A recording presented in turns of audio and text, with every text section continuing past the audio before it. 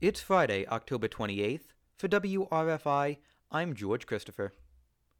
Ithaca's Department of Public Works is facing staffing shortfalls and is considering using private companies to pick up the slack. According to the Ithaca Voice, Superintendent of Public Works Mike Thorne spoke at Common Council saying the department has lost 30 employees and briefed the council on projects the department's workers will be covering in the coming months. Thorne outlined major projects including a water and sewer main replacement on Meadow Street, a pumping station project, and other seasonal repairs. The department has been in conversation with Casella Waste Systems, a Vermont-based company, to fill in the gaps if needed. A report by factcheck.org says that an ad attacking 19th Congressional District Democratic nominee Josh Riley distorts his position on criminal justice.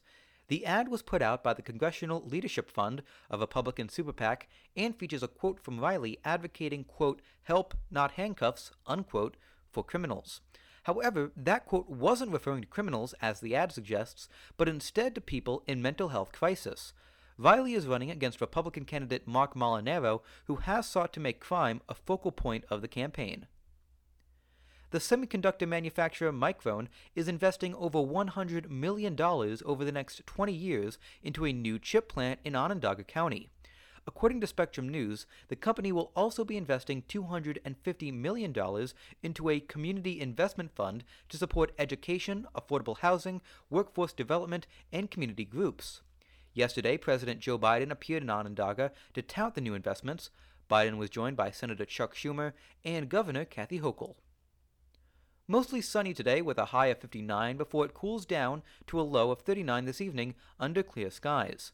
Looking at the weekend, it should be foggy Saturday morning before it clears up in the afternoon, with temperatures seeing a high of 64 and a low of 32 in the evening. And on Sunday, mostly sunny during the day with a high of 63. There's a chance of showers Sunday night with a low of 48. This is WRFI.